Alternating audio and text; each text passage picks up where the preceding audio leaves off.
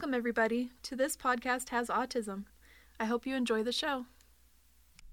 Hey everybody, I'm Bran, one of the hosts of the show, and along with me is my wife Marcy. Today's topic is transitions. Humans are creatures of habit. Even when we welcome it, change takes more energy. So maybe it's not surprising that children often find it difficult to make transitions between activities, places, and objects of attention. Being asked to stop one thing and start another is a very common trigger for problem behavior, especially for kids who have emotional or developmental challenges. And that was taken from childmind.org. In first grade, our son had a really hard time with transitions. In school, they would change classrooms for math, and he would walk down the hallway, tearing off posters off the walls, kicking chairs or whatever else was in the hallway, and throwing desks around. He also used to run to the next classroom and lock the teacher out of our own room. We found that this behavior was due to the transition of moving classrooms. He has a tough time with transition. Changes in schedules also throw him off. Because he has autism, he needs to visually see its schedule for the day, and the teacher needs to announce it several times when making a change. Once he was told a few times about the change, he seemed to cooperate better and made the transition smoother. We've warned his teachers about transitions and tried to let them know to warn him of changes beforehand. We have come a long way since our son was in first grade. He's now in fifth grade, but I can look back on those times and remember the difficulty he had back then. Everyone experiences change a little differently. Adults can still have difficulty with change in routine. It can cause stress for some people and anxiety for others. Even as an adult, I still struggle with change. I can have meltdowns or I can get angry or upset because of something changing in my schedule. If I know about the change beforehand and I'm prepared, it makes the transition a lot easier for me. Sorry, I can't think of any stories off the top of my head to share with you at this time, but I do like to share a song with you that I wrote.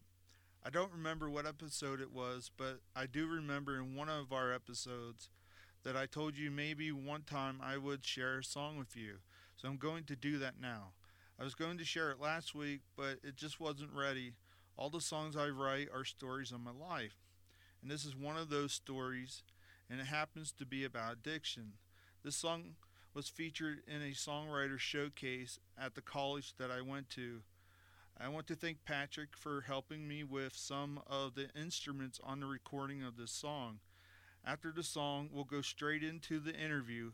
If you're not a fan of rock music, it won't hurt my feelings if you fast forward through the song and go straight into the interview. The song is called Life After Death. Let's sit and stare at the walls.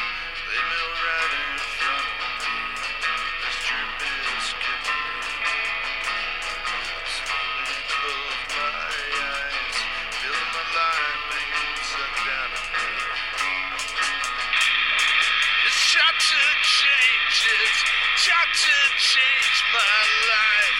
I've been given a second chance. I'm so lucky, I'm so grateful. Not too many people get them, so I need to make the most of it. I'm surrounded by darkness, surrounded by voices screaming out all my sins. While I came over me, hand was placed upon my shoulder.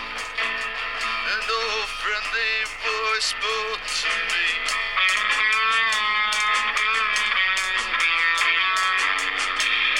It's time to change, it's time to change my life. I've been given a second chance. I'm so lucky, I'm so grateful. Not too many people get this, so I need to make the most of it. Voice told me it's not my time. Then I awoke and stood on my feet in tears. So grateful to be alive. grateful to breathe air into my lungs again. It's time to change, it's time to change my life. I've been given a second chance. I'm so lucky, I'm so thankful. Not too many people get this, so I need to make the most of it.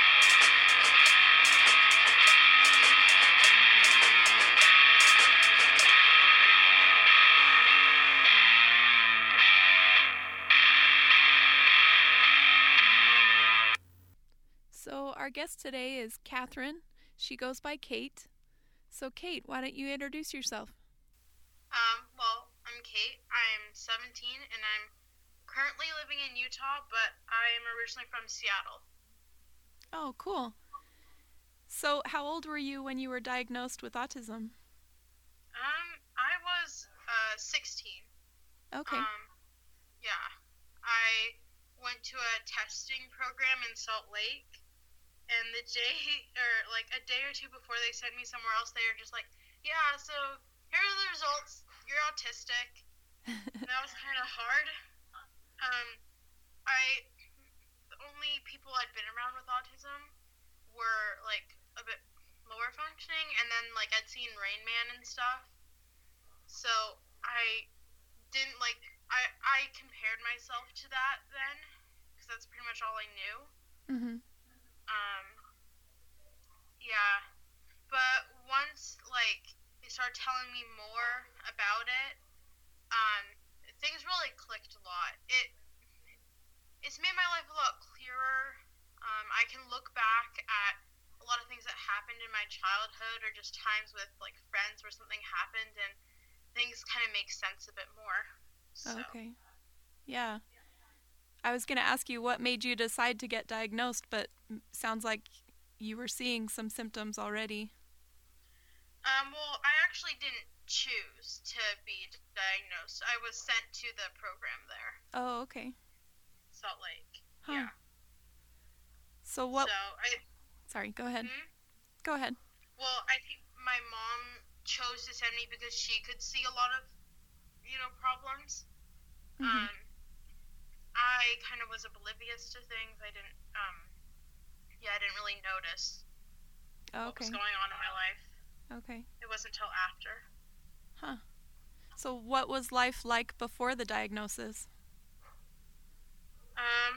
Well, before I was sent away at all, I'd have problems at school sometimes. I remember one specifically where I was talking to someone in art class and I said something, and it just seemed perfectly normal to me. And but the girl replied like, "Wow, that was so rude," and I didn't understand why at all, because I was being really literal with it. So things like that happened a bunch. And that's like a bit of the social skills part, which is hard. I've struggled a lot with my family. I've had a lot of problems with anxiety, which I think is common with people with autism, but I don't know if it's like, I don't think it's like generalized anxiety disorder. I don't think that is part of it, but I know it's common, and I'd have problems with that, and getting overwhelmed at school, not really making good connections with friends and things. By the time I actually left, I hadn't been to school or anything in 6 weeks. Oh, wow. So, Huh. yeah. I just refused to go.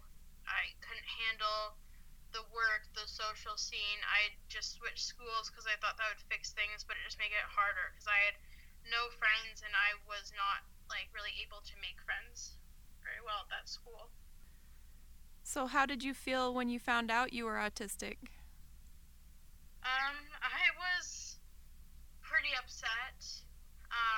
I didn't like, I felt like I was like kind of put in the box, I guess, of what I knew about autism, which I didn't feel like I fit in with. The other people who were autistic that were at the program, were generally the most like disliked people, and so that is just like being categorized in that was not fun. But like I actually found out later that there was another person there that was also like autistic, and there were like a few other people that just were. It wasn't as noticeable, but they were. So that is better now knowing that. But yeah, I guess just in the first moment it was being categorized in that. Yeah. What's your favorite thing to do? I don't know. I like playing board games a lot with my family. We do that very much, very competitively, with like really strategic board games. Mm-hmm. I like baking and things like that, cooking. Cool. I do martial arts and I really like that. Oh, wow. That's cool. Yeah. My son, he's autistic. He's 10, and he plays board games a lot. So we can relate to the board game. Yeah. What's your favorite subject in school?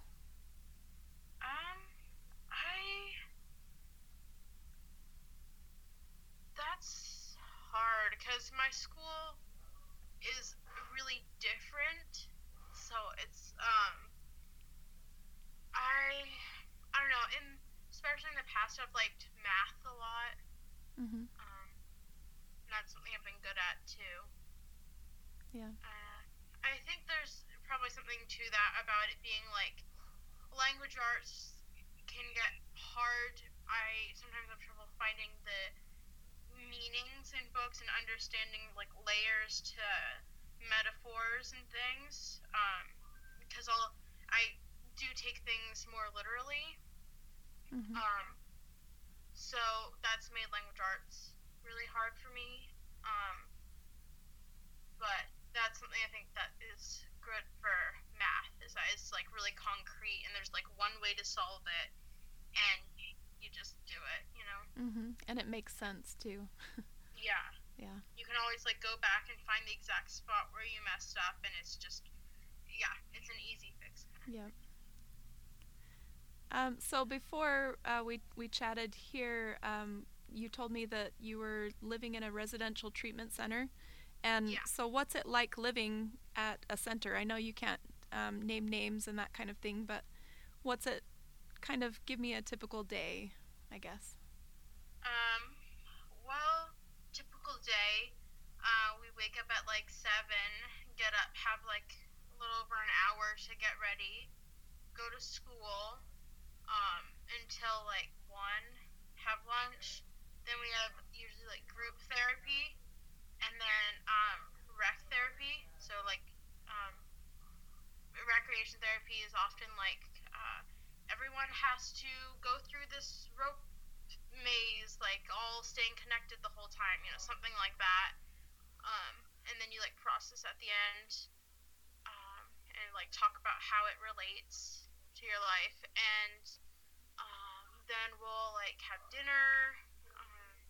Usually, well, we sometimes have classes in the evening, and then we do like reflection. So that's we like all say gratefuls and things, and then we like go to bed. So that's the typical day. What it's like, I guess, is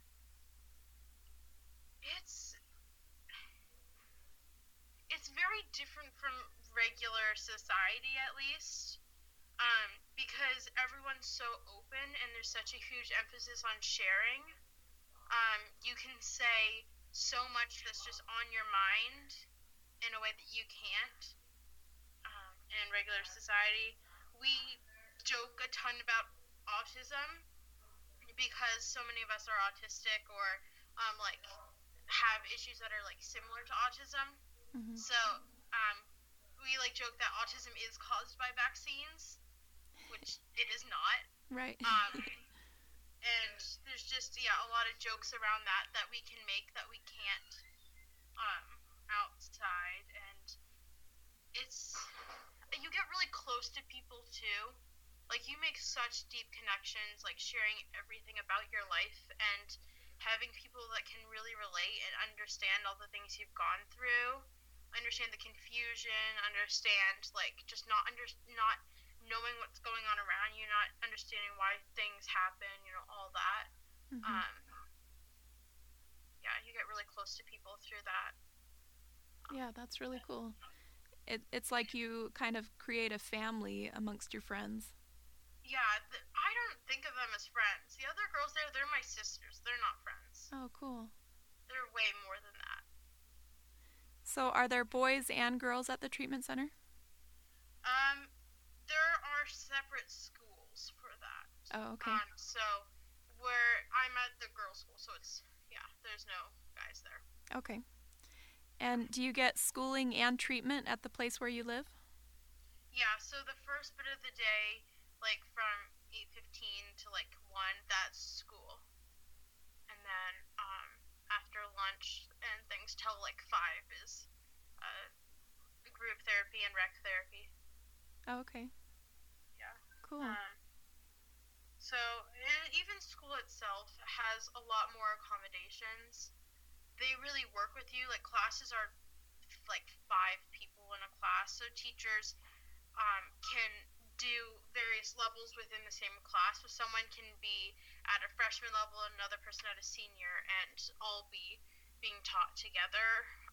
You can, the teachers will work with you a lot if you are better at presenting things with like just like bullet points versus paragraphs. Like they'll work with you on making things geared towards the way you learn and work better. So oh, that's cool. it's not just like straight up school, like the regular world. Yeah. What kind of accomplishments or progress have you made since you've been there? I've made a lot on social skills. I remember a time very early in my stay where I told one of the staff there that, oh, your hair looks flat, because they had straightened it. And so it was like physically like flatter, right? Right. But you can't say that to someone because it's like offensive or something. I see. Yeah. You have to say like, oh, I like how you straightened your hair, or your hair looks really nice today. You have to say something like that. So social skills are a big one. Anxiety. My anxiety disorder is currently classified as like in remission, so Oh, it's cool. not like a thing. I've struggled a lot with my family, and that's like a million times better. Like I don't know, it's just like growing up with my family, I felt like an outsider a lot, and we didn't know how to. None of us really knew how to handle situations very well. Like we'd have huge fights, and I would just feel so terrible after them. Mm-hmm. I would like withdraw from my family, and like before in those 6 weeks, I was at home and like not going to school before I was sent to the place to be tested. I would try to avoid my family at all costs. Like I went nocturnal. Like I was awake at night and sleeping during the day, trying to get away from them. And whenever I was around them, it would just blow up and be huge fights. Oh, wow. And that was just so hard. Like, my family is such a great thing for me now. I love being with them. I love seeing them, spending time playing games, just hanging out, whatever. And I didn't have anything close to that before. So that is a huge thing of progress that I've made at my school. Mm-hmm. And just like self-worth too. I feel better with friends. I have struggled in the past with feeling like I'm not worth getting to know at all, not worth having people be my friend. And so that's a big one. I don't know, like,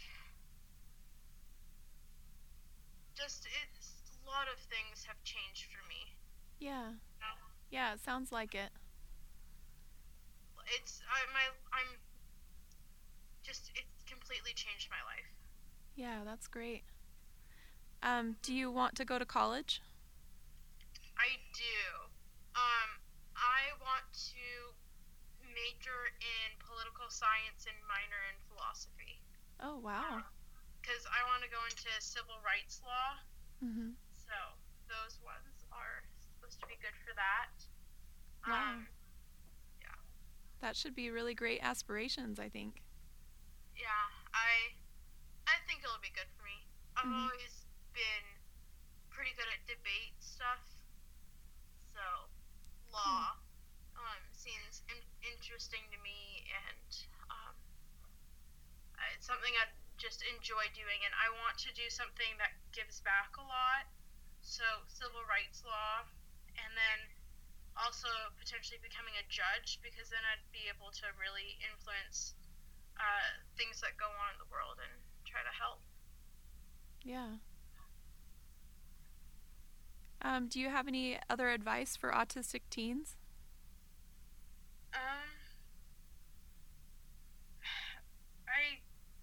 I guess, what do you mean, like diagnosed ones? Sure. Yeah, whichever. I don't know, like,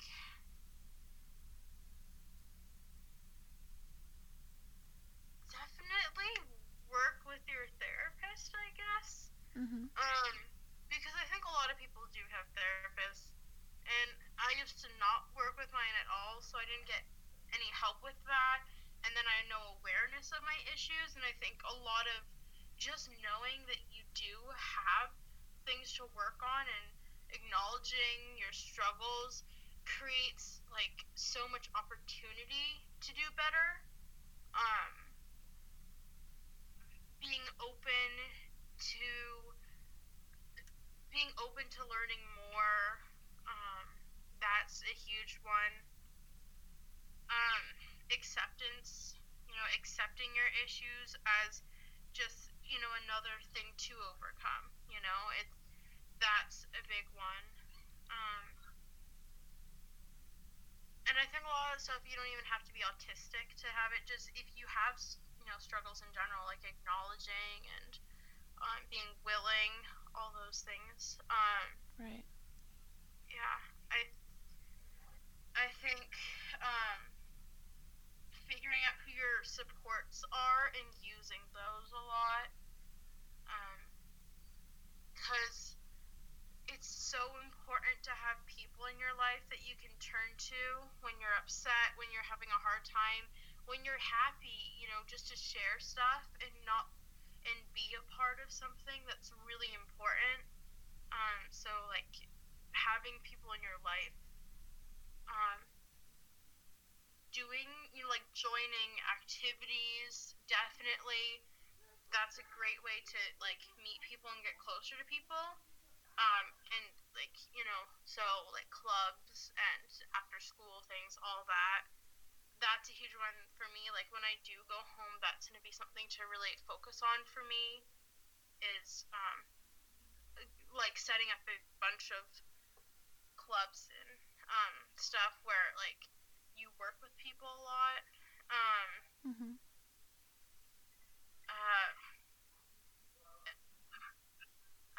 I think trying to keep an open mindset to things, because there's a big tendency on rigidness around autism, and I've done a lot with that. That's one of the hardest ones, I think, because it's so hard to tell yourself when you're being rigid. It's like really hard to see that. So that's something too where it's helpful to have people that can, help guide you and like, pull you aside and like talk to you and like, give you feedback on when you are being rigid. And then being open to that I think is really big. a lot of things about getting feedback, because that's really helpful for awareness. Sometimes it's just hard to see things within yourself that other people can see really clearly. So being open to that and asking for it too, that really helps, I think. Wow, that's great advice. Do you have anything else you'd like to say before we close? Maybe just that with treatment, it's not all just a bunch of crazy people. I don't think.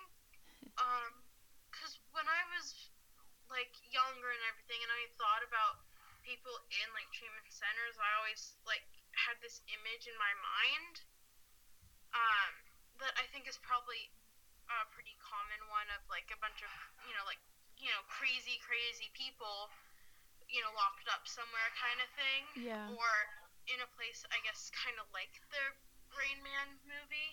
You've seen that? And that's probably the case for some places, but at least where I am, it's nothing like that. Like, people seem pretty normal and they blend in a lot, you know? Yeah. And it's not just like some, place that people are just stuck. Like, we go out, we do things, we're in the normal world a lot of the time. Like, we do extracurriculars and, go off campus very, very frequently, and, do those kind of things. And people meeting us they don't know that we're there, that we're in a treatment center, because, you're not supposed to go out and say, hey, everyone, I'm in treatment. You can't do that. So, Right.